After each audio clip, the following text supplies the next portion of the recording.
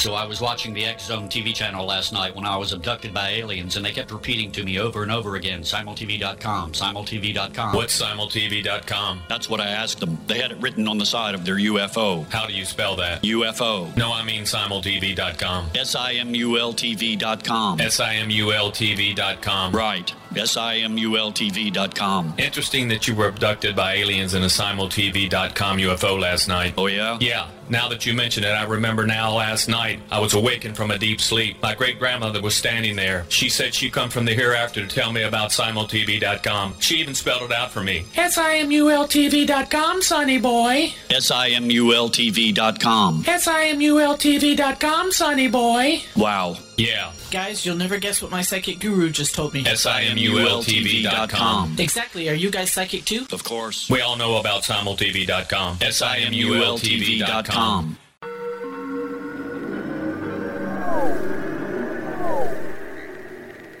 Roswell in the 21st century is a detailed re-examination of the Roswell UFO crash case. I have studied the evidence for more than 30 years, and I now put that evidence under a microscope in a cold case examination of the facts. These facts might not please everyone. They are based on my comprehensive investigation that took years to complete, but they do lead to the conclusion that whatever fell was not built on Earth. The Best of Project Blue Book is based on the 22-year-long investigation conducted by the Air Force. But the book goes far beyond that, bringing in evidence that was uncovered long after Project Blue Book was ordered terminated. Using facts that were unavailable to the Air Force investigators, I was able to prove that the Air Force manipulated the data and drew unrealistic conclusions about the UFO sightings reported to them. My different perspective shows there was more to Project Blue Book than even the Air Force knew. Both books are available at Amazon.com.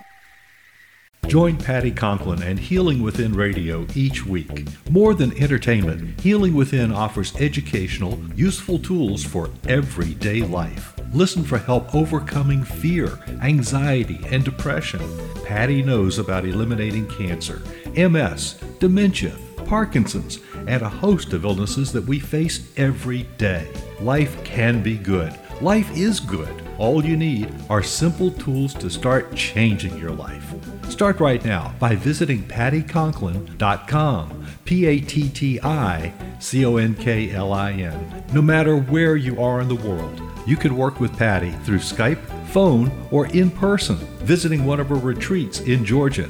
Visit pattyconklin.com today or call our offices at 404-474-0086. That's pattyconklin.com or call 404-474-0086. That's the emergency broadcast. This is A Different Perspective with Kevin Randall. Kevin is a retired United States Army Lieutenant Colonel who has studied UFOs for more than 50 years. His military training has provided him with a unique insight into military operations and UFO research. Kevin has investigated many of the most mysterious cases and has been consulted for dozens of documentaries and been interviewed on hundreds of radio and television programs about UFOs. Considered to be one of the leading experts on the Roswell UFO crash, Kevin has written more than 25 books about UFOs, including Roswell in the 21st Century and Encounter in the Desert, a re-examination of the Socorro UFO landing. Now here's the host of A Different Perspective, Kevin Randall.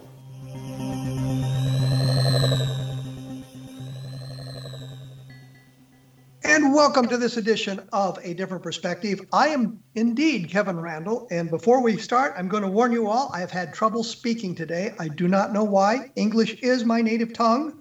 I just have trouble speaking it today for some reason. I'm joined today by Robert Scheaffer, who tells me he is a writer with a lifelong interest in astronomy and the question of life on other planets, as we all are. He is one of the leading skeptical investigators of UFOs and wrote the Psychic Vibrations column in the Skeptical Inquirer for almost 40 years. His book, Psychic Vibrations, reprints some of those columns. His most recent book is Bad UFOs, that came out in 2016, which is also the name of his blog that casts a skeptical eye on claims about UFOs. He is also the author of UFO Sightings, 1998, and has appeared on many radio and TV programs. His writings and reviews have appeared in such diverse publications as Omni, And for those of you who don't remember, that used to be sort of a science fiction, science fact magazine.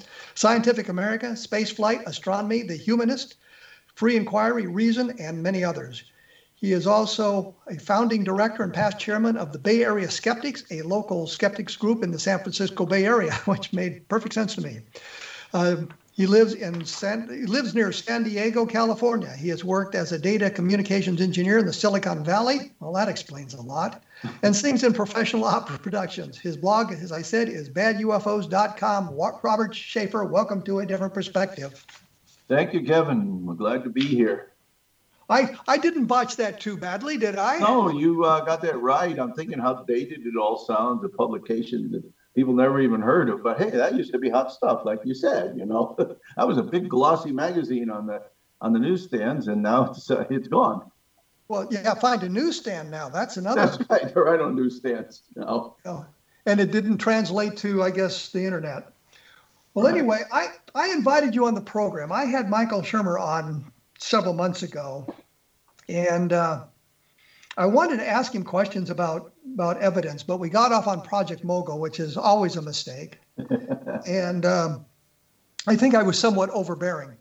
Well, you not only understand, you probably memorized all the launches and where they landed and what each document says, and nobody else knows that stuff. I'd have to go and spend a couple days looking for it and just to reply to what you said.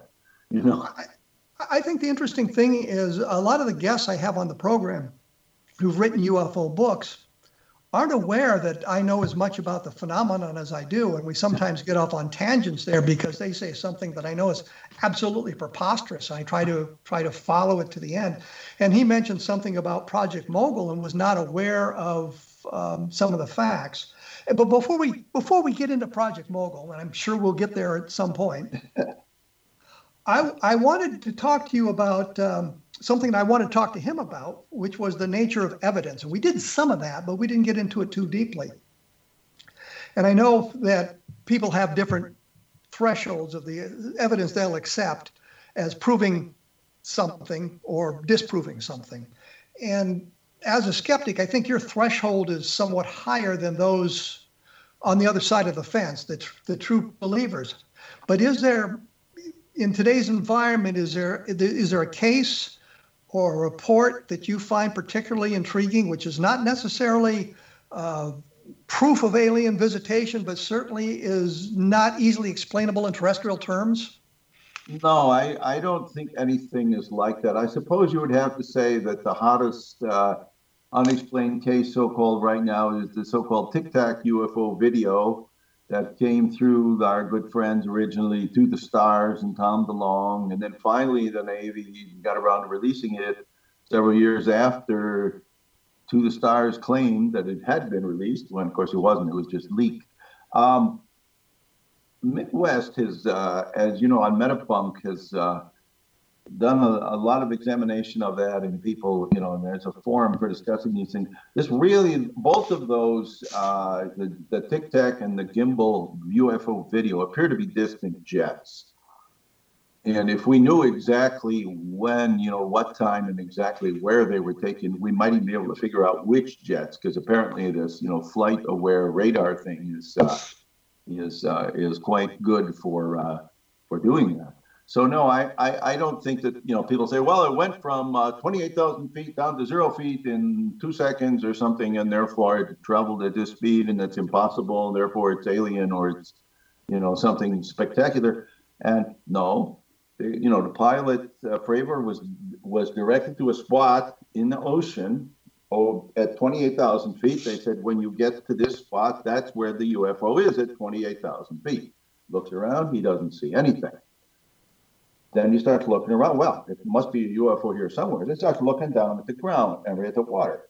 Well, what does he see? He sees a shape. Could have been a lot of things. Could have been a submarine. Could have been a balloon below him or whatever. But the point is, it's a different object. People, jump to the conclusion. Well, it went from here to here in 0 seconds. No, it didn't. He tried. There was nothing in point A. So you look around. There's something in point B. Not necessarily the same object. Probably not the same object. So that's why I'm saying, there really isn't any evidence. in this kind of thing. We just don't have enough to nail down any claims about it. Well, what about the Levelland case? We have witnesses at 13 separate locations reporting a similar object. It interacts with the environment. We have police officers involved, fire marshal involved, many civilians reporting the thing independently, stalling car engines, causing the headlights to dim, the radios to fill with static. I recall you brought this up the last time that I was on, and now since then there was something very interesting that I saw, and I'll see if I can find it now. But somebody did a write-up on this. I think I'm trying to remember if it was on UFO Updates or where it was. But basically, the story it doesn't seem to be quite consistent. In other words, of who's reporting it. And the suggestion is that a couple of guys were hoaxing the calls. And now I should have, I suppose, looked this up in advance because obviously I should have realized you were going to ask about that, and I'm trying to think of where that would be now. But what evidence did they present that a couple of guys were hoaxing the calls? I can't remember it. Oh gosh, look, I really can't. I don't have. No. It's all right. I can go and look at a few places, and if I'm lucky. Let me ask you this. Let's stop the search. Let's do it this way. After we discussed it last time, did you looked at some more information about it? Did you come to any conclusions? Did you reach anything other than this report that some of the guys were hoaxing the phone calls? I didn't find, I mean, we talked about the Blue Book records and so on. I didn't do anything more on them. I don't have anything more on that.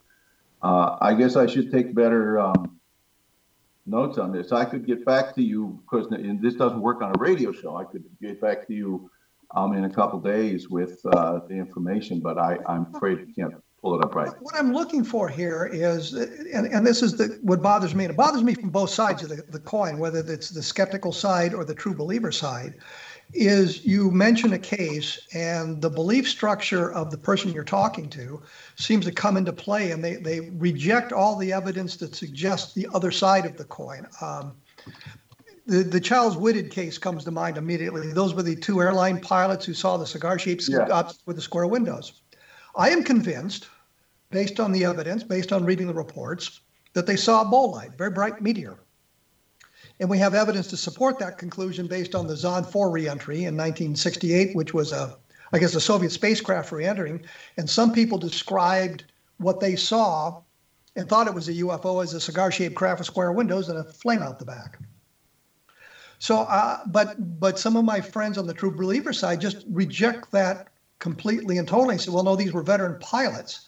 And my concern is that we get so entrenched in our point of view, and I would think on the skeptical side, you should be more open to, examining all points of view, whether it's supportive of your point of view or detracting from your point of view, where the true believers will just examine the one side. Isn't that kind of the way it should be? The skeptics should be not only skeptical of the sighting, but skeptical of the explanations if they don't fit the facts?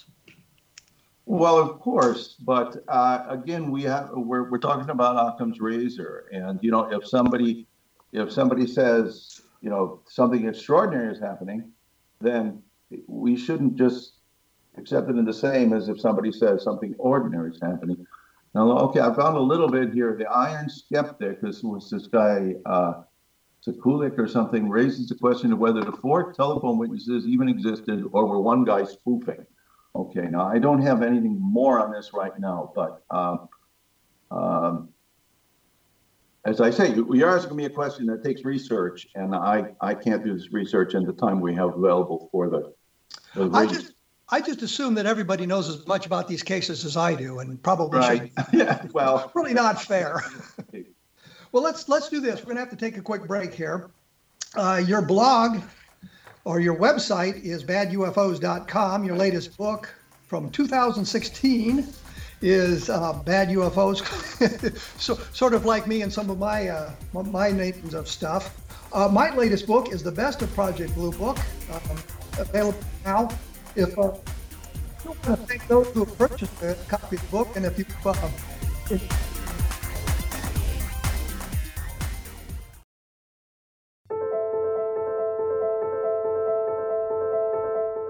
Are you looking for psychic services that empower as well as provide accurate information? Jenny is a third-generation psychic with extensive esoteric training. A practicing professional intuitive for over 30 years, her accuracy is astounding. While most psychics can read what will happen to you if you don't change directions, Jenny understands the future is subjective.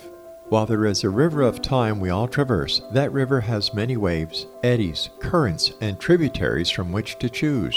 With Jenny as your guide, you can explore the many possible outcomes in the river of time and navigate your course to the one of your liking. Take control of your future.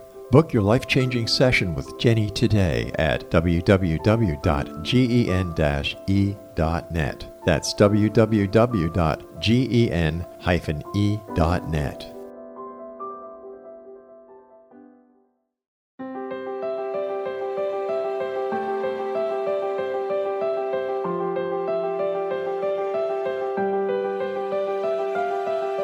Mission Evolution is dedicated to the well-being of the planet and animals, as well as the evolution of humankind.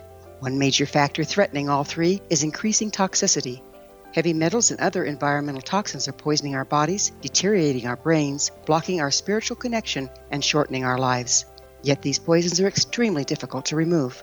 I'm Gwilda Wiyaka, and I recently became aware of a product created from the marriage of nature and nanotechnology called Vitality. It's formulated from zoolite, whose crystalline structure binds toxins, gently carrying them out of the body. The light is only as clear as the window through which it shines. Clear your body, shine your light into the world. Visit vitalityhappens.com for a 20% discount. Enter code PATHHOME.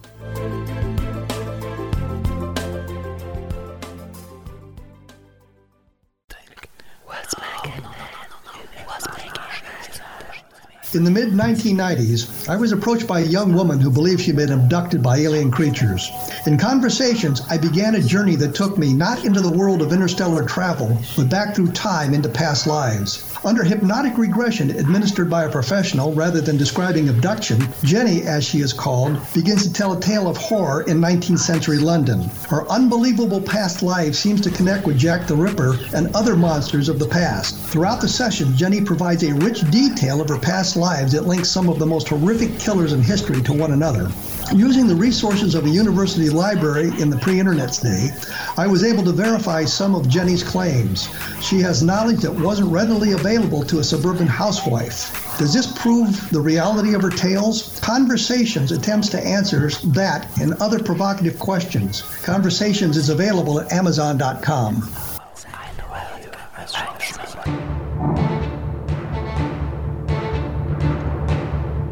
I'm here with Robert Sheaffer. We're talking bad UFOs, we're talking level land, we're talking all sorts of different things here. I want to thank those of you who've purchased a copy of the Best of Project Blue book. It's been up and down on the Amazon scale. And if you've enjoyed the book, or even if you didn't enjoy it, please write a review, because that helps get the word out. And what I tried to do in the book was provide the Blue Book documentation on the case and other information that we've learned since the case was investigated by the Blue Book officers. When we went away, we were sort of talking about the question of if there was a case or something that the skeptics would look at and say, well, it's unidentified, as opposed to making it alien spacecraft. And Robert, you'd mentioned Occam's razor and the idea that the simplest solution is probably the best. Right, or the one that, or the entities shall not be multiplied beyond necessity. In other words, if we can explain something two ways, one with what we know already and objects we know already, and the other explanation involves objects that we don't know of already, like flying saucers or aliens or secret projects flying around doing amazing things that seem physically impossible, then we take the one that does not require us to multiply essences or entities. Take the one that it consists of things we already know about. It's only when you absolutely have shown that it cannot be handled by what we know now, then you bring in, you hypothesize other entities. Now, is there a UFO case that you think of as unidentified that we have no good terrestrial explanation for, which doesn't necessarily mean it's extraterrestrial, but we don't know what it is. We can't really explain it in today's environment. It could be some bizarre natural phenomenon. It could be some guy in his private plane with his landing light on at 3 o'clock in the morning, that the wind was blowing the wrong direction, and we have no good explanation for it. But is there any cases that you think of as unidentified?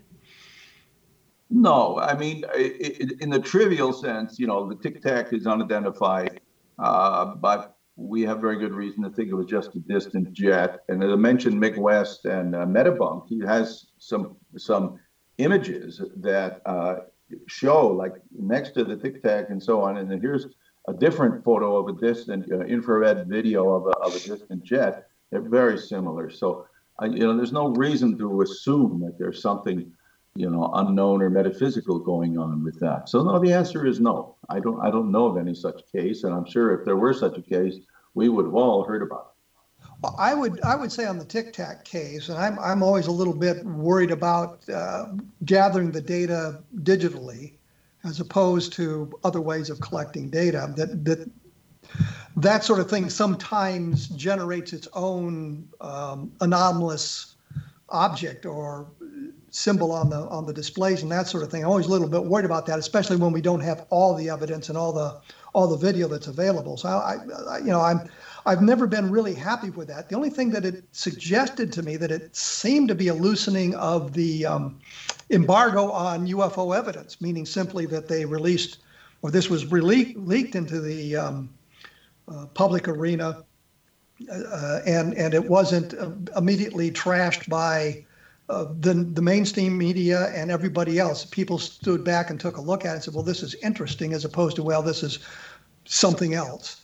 But I think there's some good cases that deserve a scrutiny beyond what's been done. That I see cases that I think of as unknown, but I don't necessarily believe they're extraterrestrial, and that's kind of what I say about the Roswell case in today's environment. Yeah, I lean toward the extraterrestrial. I freely admit it that I'm kind of predisposed to that.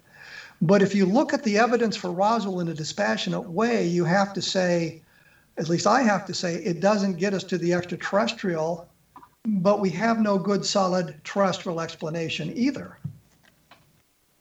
Well, and we went over some of this Project Mogul stuff before, and I think we both realized that the documents that describe when the flights were launched are somewhat contradictory and open to interpretation. Because as I recall, you found one source that said one thing and another source said another thing about this flight in question. I mean, we're getting down into the nits and the nitty gritty of, somebody, well, maybe you carry the incredible amount of detail in your head. I think other people don't. But give me, a little bit of time, and we can dig this up. But the point is simply that, I don't see that the mogul can be completely ruled out here. And given that that's far more likely than something else, I mean, what Annie Jacobson said in her the book about Area 51, that it was a conspiracy between Stalin and Mengele, deformed children, and they must have built something that looked like a saucer, and it crashed there. And the most amazing thing of all was this was done just 10 days after Kenneth Arnold, in the first sightings. And so this whole thing would have to have been put together in 10 days by Stalin and Mengele, which is great. The whole thing is crazy. But, I'm certainly not going to believe that either. But this leads me to my other question. We have documentation that suggests flight number 4, which was the mogul flight that supposedly was responsible for the debris. And I go to that explanation for the listeners who may not be as familiar with this as you and I. That it did not fly. There's no documentation it flew. It was said that it was canceled. And you suggest, well, there's interpretations of the documentation. But so there was another entry that talked about it being released. But the question is this: we have documentation that suggests there's no crash recovered debris, and you accept those documents as authentic right off the bat. And so the question becomes, do you look at them from a skeptical light? Take, for example, the letter written by Nathan Twining, actually probably written by Howard McCoy for Twining's signature, on September 23rd, 1947, that begins with, the phenomenon is something real and not fictitious or illusionary. And in the text of that letter, he says the lack of crash recovered debris. Right. So the skeptical community says, well, this proves that there was no crash at Roswell because Twining and Howard McCoy would be the guys who would know it.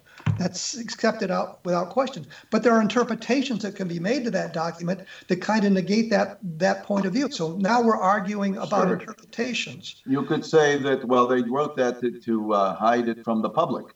What I would say here, since you mentioned that, what I would say here is they were responding to a specific set of circumstances and sightings that were given to them for analysis. And in those sets of documents that they used, there was nothing about crash recovered debris. So it's not hiding something. It's that information was not supplied to them as they were doing their interpretation, and they added nothing to that interpretation given the classification levels. So I say that document can be interpreted as not really negating Roswell. But the skeptical community accepts it sort of without question.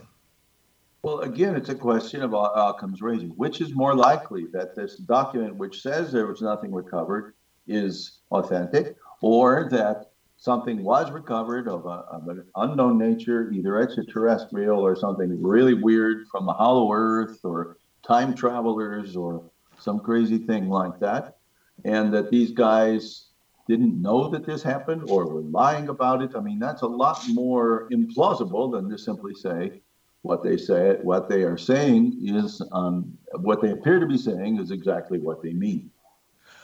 I'm not phrasing my question properly. I'm sure that's the problem here. What I'm trying to say is that specific letter, there's other documents that make your point much stronger, but this particular one was based solely on the evidence that was presented to them. It's kind of like a debate, and they're working within the classification system that was there, and they could not put top secret material into something that was classified only secret. That's a whole nother kettle of fish. Yeah. All I'm saying is they were responding to a specific set of circumstances that was given to them for analysis, and in that specific set of circumstances, we know the sightings that it was drawn from. There was nothing about Roswell. Ergo, it doesn't necessarily negate the possibility of Roswell. Oh, but again, they talked about they're not talking about the absence of extraterrestrial evidence in this one particular set of cases they were given. They're talking about the general lack of any solid evidence, including more than just what the cases they were looking at, and should presumably also include Roswell, since these guys were, very high up the intelligence chain. But you're adding things to the analysis that aren't in evidence. And isn't that kind of what you were arguing against with Occam's razor? Maybe I don't understand why you say I'm adding things. I'm saying that what they wrote appears to be correct, and this is not, misinformation or anything like that. They're just telling it the way they thought it to be. Well, let me interrupt you here, because we're going to have to take a break. I wanted to mention that there are other fine programs about the paranormal on the X-Zone Broadcast Network at XZBN, so take a look at the listings at the X-Zone website, and I'm sure you're going to find something that will be of interest to you.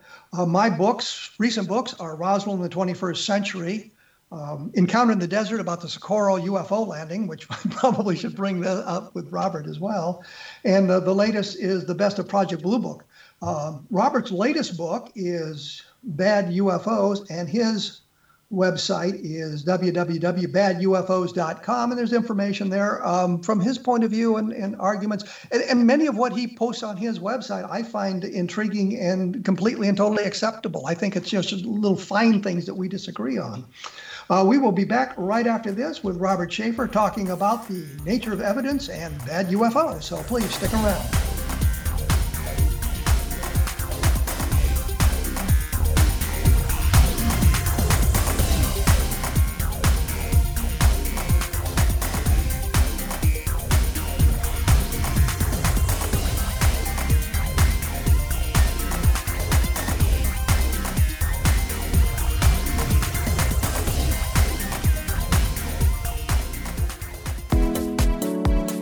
How would your life change if you could develop the business and personal skills that you need in order to make more money? Do you want to learn how to achieve your big life goals faster? Then go to findhiddenmoney.com and get the Goal for It online course. The course teaches you how you can set and achieve your biggest goals while completely overcoming the roadblocks to your goals so that you can realize your dreams and imagine more success. Go to findhiddenmoney.com.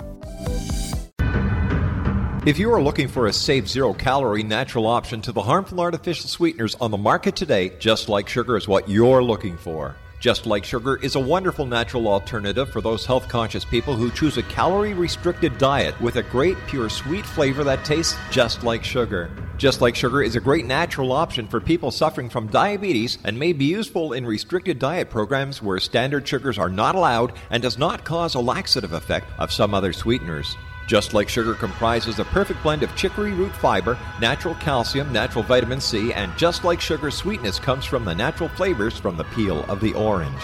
Just Like Sugar is a natural alternative to harmful artificial sweeteners and will change the way that you believe all natural sweetener products taste.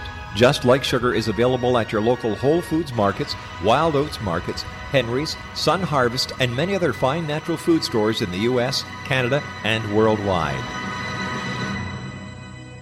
Audience. If you have seen a UFO, had a close encounter, seen a ghost, Bigfoot, lake monster, or a story that you would like to share or have investigated, contact me, Rob McConnell, by sending me your email to xzone@xzoneradiotv.com, or you can call toll-free 1-800-610-7035, extension 143, and on Skype, Xzone Radio TV. For more information on the Xzone Radio TV show with yours truly, Rob McConnell, visit www.xzoneradiotv.com or www.xzonetvchannel.com or simultv.com and xzbn.net. Until next we meet here in the X-Zone from our broadcast center and studios in Hamilton, Ontario, Canada, always remember, X-Zone Nation, keep your eyes to the sky and your heart in the light.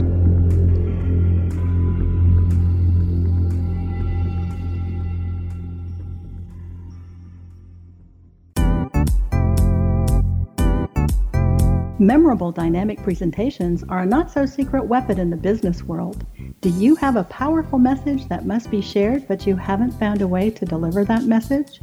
Do you want to be known as a top public speaker who gets amazing results? Are you ready to create and deliver your powerful message? Thomas Hides can help you create and deliver your speech to get the results you desire. Visit iconquality.com.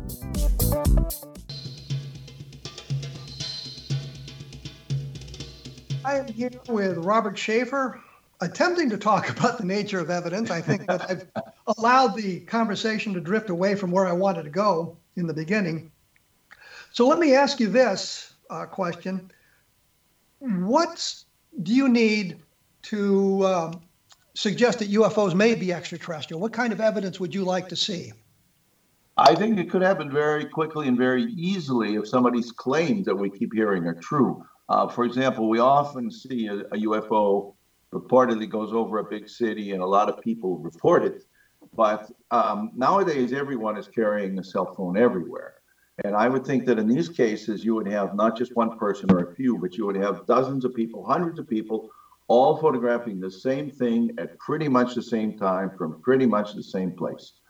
So if something like that existed in terms of evidence, it would be everywhere and nobody could possibly deny it. That wouldn't prove what it was, but at least it would settle the question that something unusual is really up there as opposed to just a misidentification of an airplane or a balloon or something.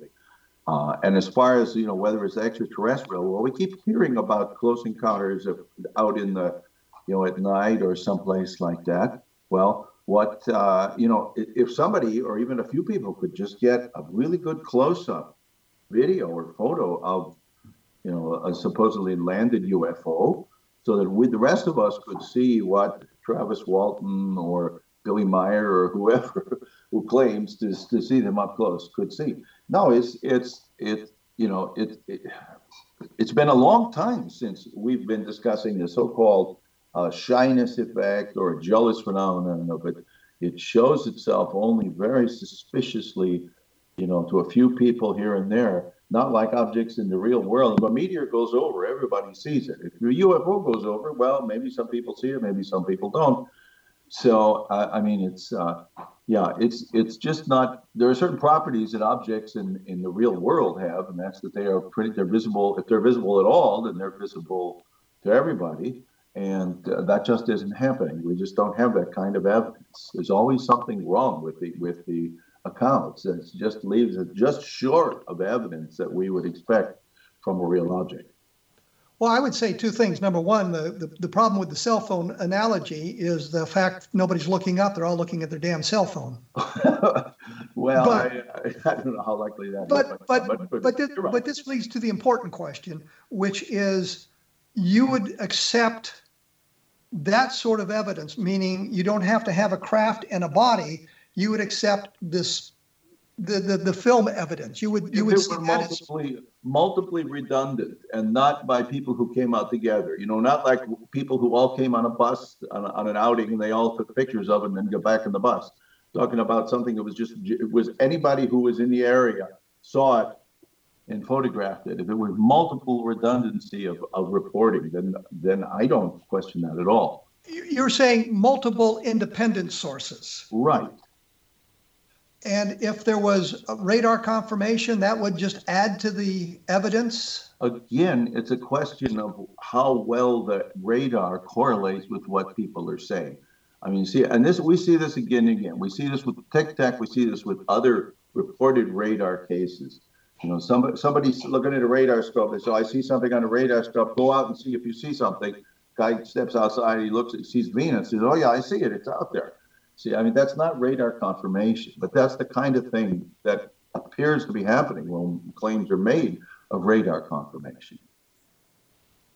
But what I'm saying is that there is a level of evidence you would accept that does not require the landing of a spacecraft.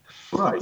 And if the performance of the craft in the videos is... if it were truly, if it could be analyzed and shown to be, well, it went from point A to point B in short time and very high speed, okay, that'll be evidence. But it's not, somebody sees something at point A and then somebody else sees something else at point B, and they say, well, it went from A to B in very short time.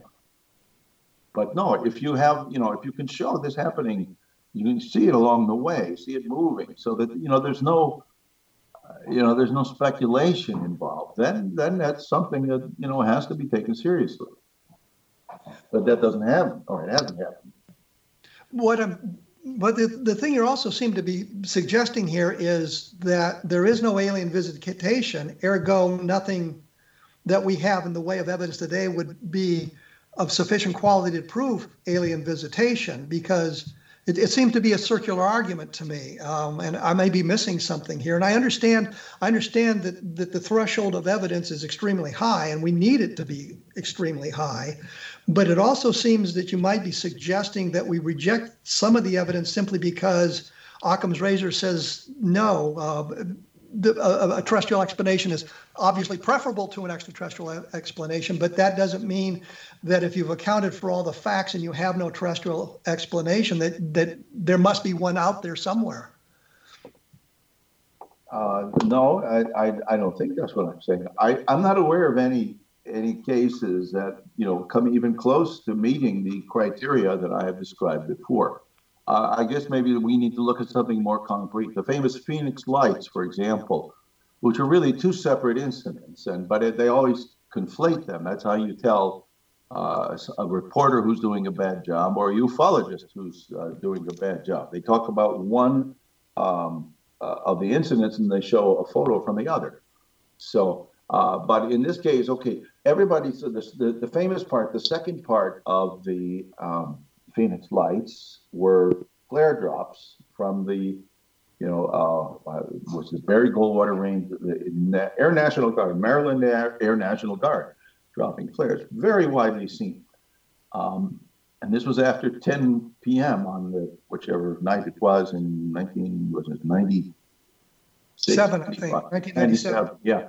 Anyway, that we can explain. But some people, it was widely seen, it was multiply independently seen. That's not a problem. But from the extraterrestrial standpoint, where there's a problem, because we know where they came from. They were flares being dropped by the Maryland Air National Guard, who were part of this, what do they call it, project,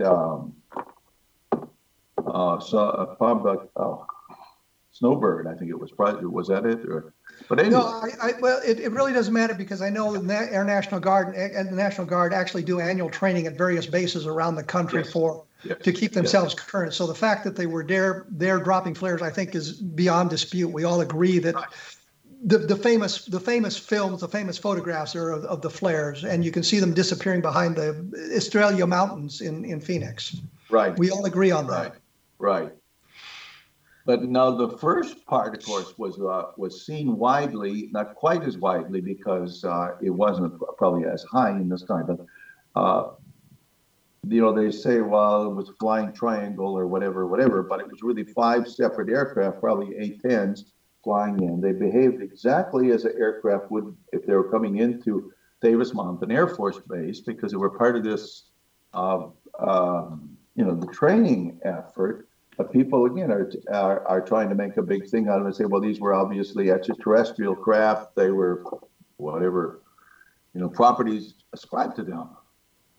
So that's why I'm saying that these are not cases like these are the best we have. I don't think anybody would say, well, that's, it's an insignificant case of Phoenix Lights. That's one of the big, oh my God, Phoenix Lights.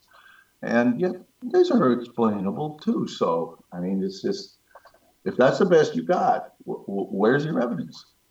With the triangle, the triangle seemed to have moved, I think, and I could be wrong on the direction. It seemed to have moved from near the Arizona-Nevada border down to the southeast, moving toward Tucson, Arizona. Yes, there are some people who got a good look at it, and it was not separate aircraft that they were referring to, but was in fact a triangular shaped object. Well, again, I know there were aircraft flying formation in the area at the same time.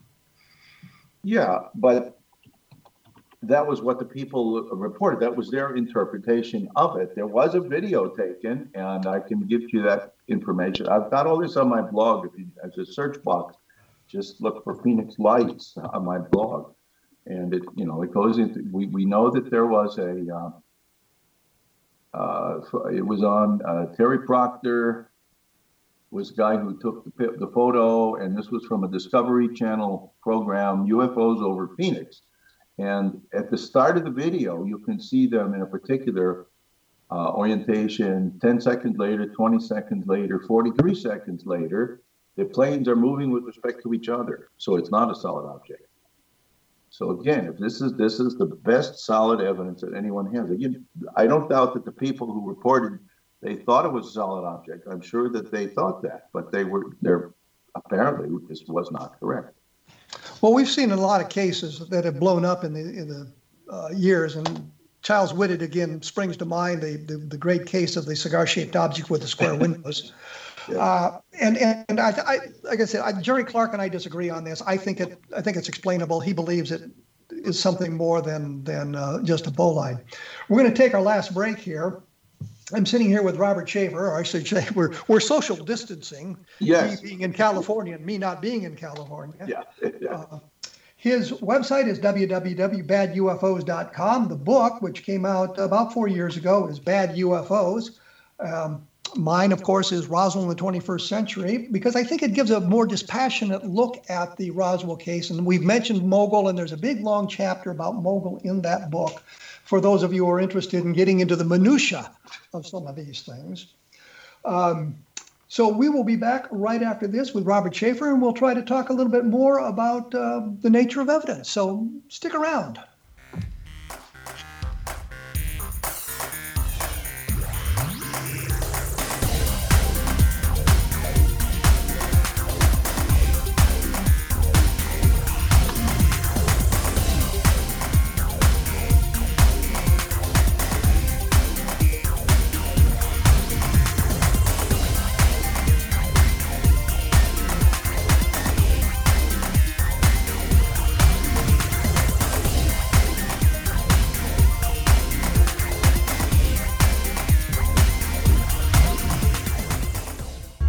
watching the X Zone TV channel last night when I was abducted by aliens, and they kept repeating to me over and over again, simultv.com, simultv.com. What's simultv.com? That's what I asked them. They had it written on the side of their UFO. How do you spell that? UFO. No, I mean simultv.com. simultv.com. simultv.com. Right. simultv.com. Interesting that you were abducted by aliens in a simultv.com UFO last night. Oh, yeah? Yeah. Now that you mention it, I remember now last night I was awakened from a deep sleep. My great-grandmother was standing there. She said she come from the hereafter to tell me about simultv.com. She even spelled it out for me. simultv.com, sonny boy. simultv.com. simultv.com, sonny boy. Wow. Yeah. Guys, you'll never guess what my psychic guru just told me. simultv.com. Exactly. Are you guys psychic too? Of course. We all know about simultv.com. simultv.com.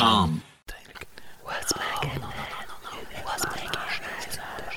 In the mid-1990s, I was approached by a young woman who believed she'd been abducted by alien creatures. In conversations, I began a journey that took me not into the world of interstellar travel, but back through time into past lives. Under hypnotic regression administered by a professional rather than describing abduction, Jenny, as she is called, begins to tell a tale of horror in 19th century London. Her unbelievable past life seems to connect with Jack the Ripper and other monsters of the past. Throughout the session, Jenny provides a rich detail of her past lives that links some of the most horrific killers in history to one another. Using the resources of a university library in the pre-internet's day, I was able to verify some of Jenny's claims. She has knowledge that wasn't readily available to a suburban housewife. Does this prove the reality of her tales? Conversations attempts to answer that and other provocative questions. Conversations is available at Amazon.com.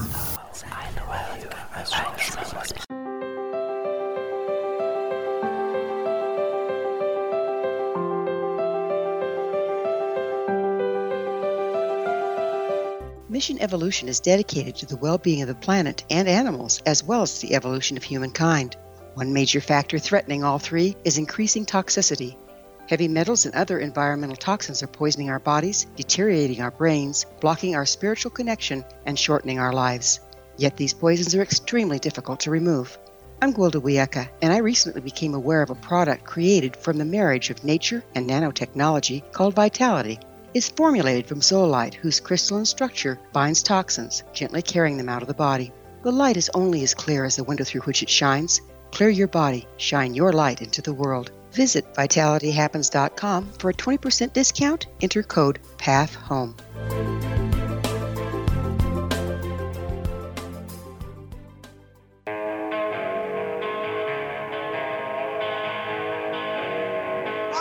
Here's my guest on a different perspective. We're talking the nature of evidence.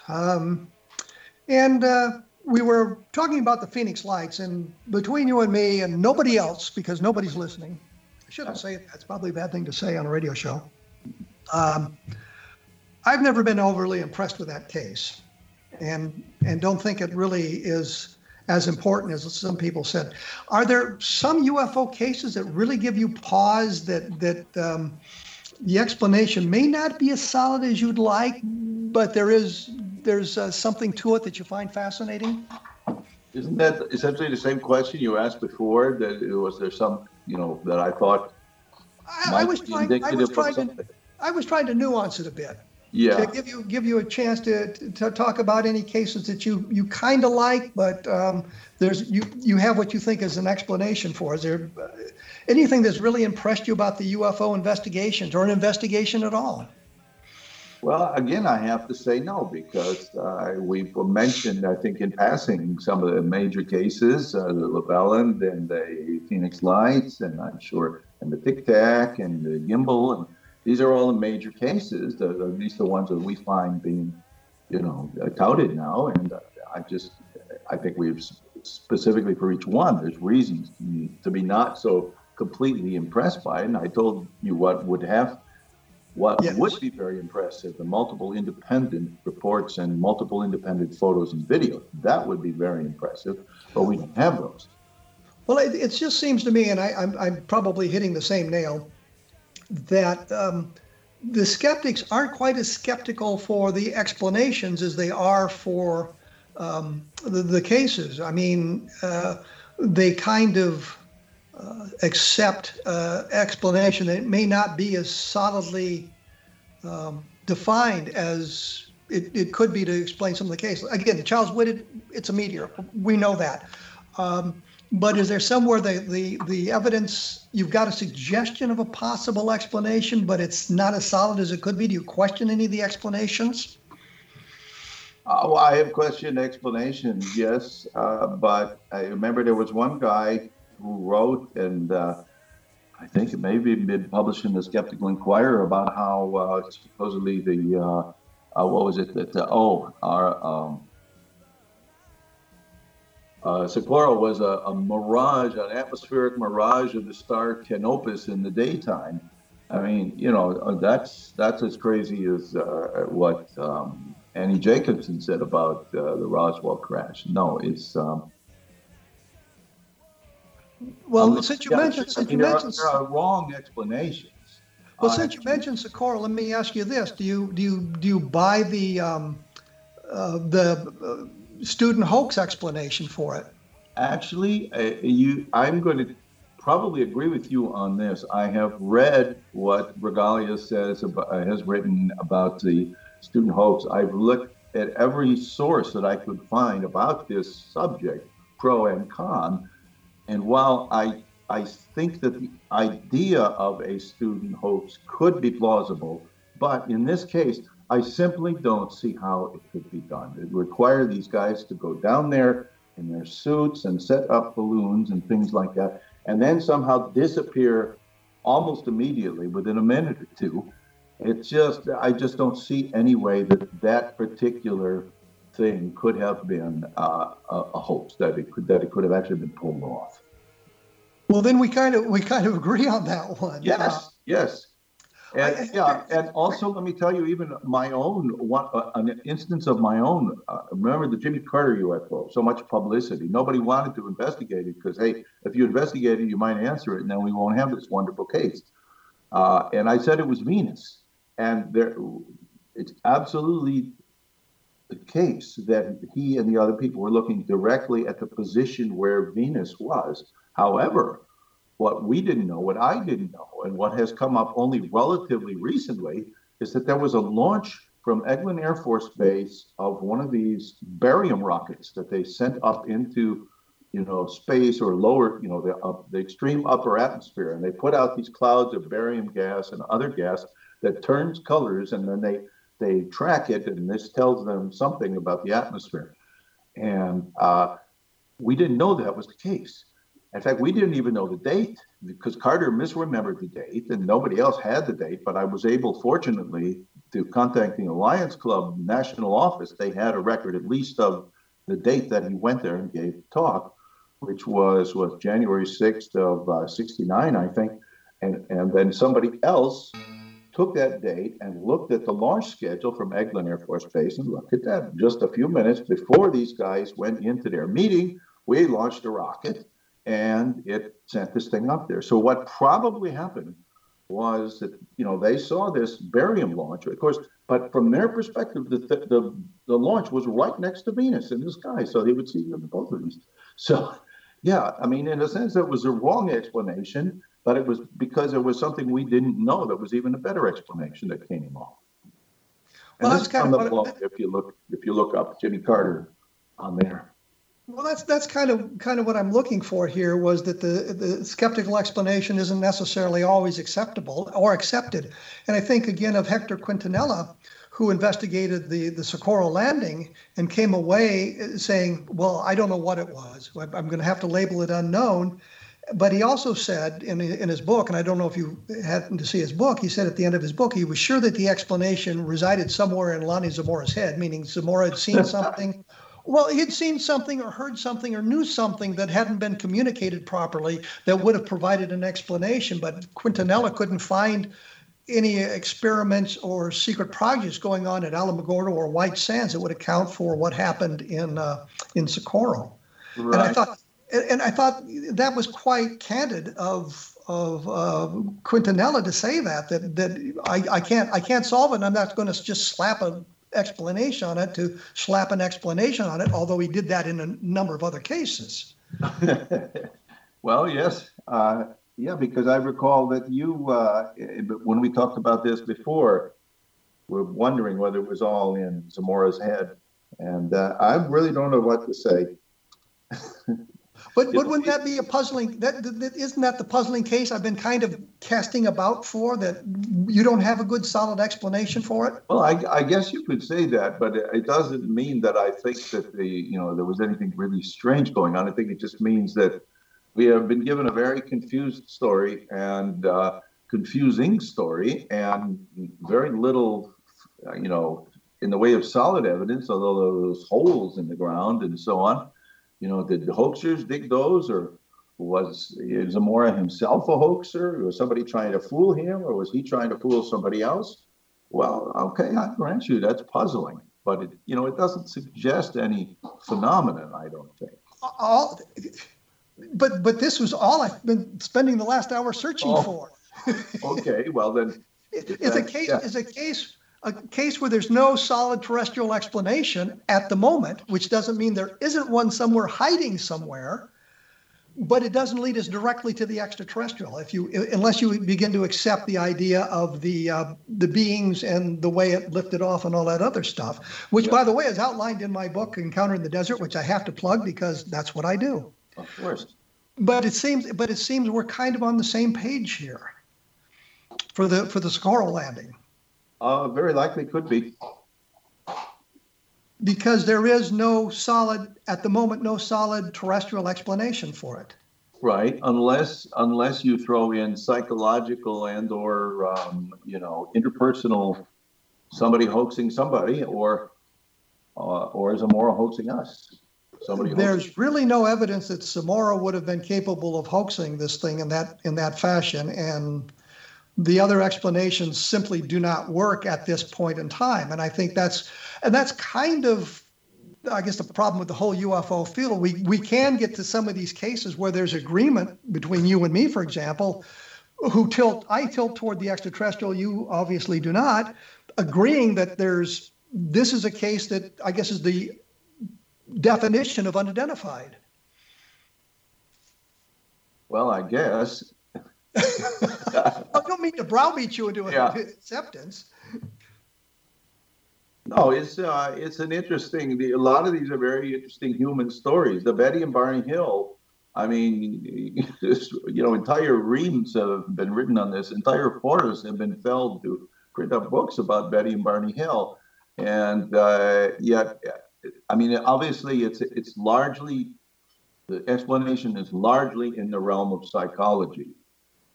Well, we can't really go into Barney and Betty Hill because we're out of time. Right. and that's unfortunate, because I think it would be an interesting thing to explore, and I'll have you back to explore Barney and Betty Hill and the abduction phenomenon. Robert, thank you so much for appearing on the program. Your website is www.badufos.com. I've been there. I visited. It's a good website. Take a look at it. Get you a different perspective on the UFO phenomenon. And I read yours too, and I find a lot of worthwhile, just interviewing people and pointing out things and analyzing things. It's very, very useful material there. Well, thank you very much. Next week, I'm going to be visiting with Don Schmidt. Somebody had written in, or I got a couple of inquiries to look at the work that Len Stringfield had done, and I should discuss it with somebody with a knowledge of Len Stringfield. And the person I could think of best would be Don Schmidt. So we'll be talking about Len Stringfield and his work in crash retrievals and that sort of thing. The book is The Best of Project Blue Book. I don't know why I can't remember the name of my book. It's available at Amazon.com. If you like the book, please write a review, because it lets people know that the book is out there and that you've enjoyed it. You have been listening to A Different Perspective on the X-Zone Broadcast Network. And keep listening to xzbn.net. Thanks for tuning in, and we'll see you in about 167 hours.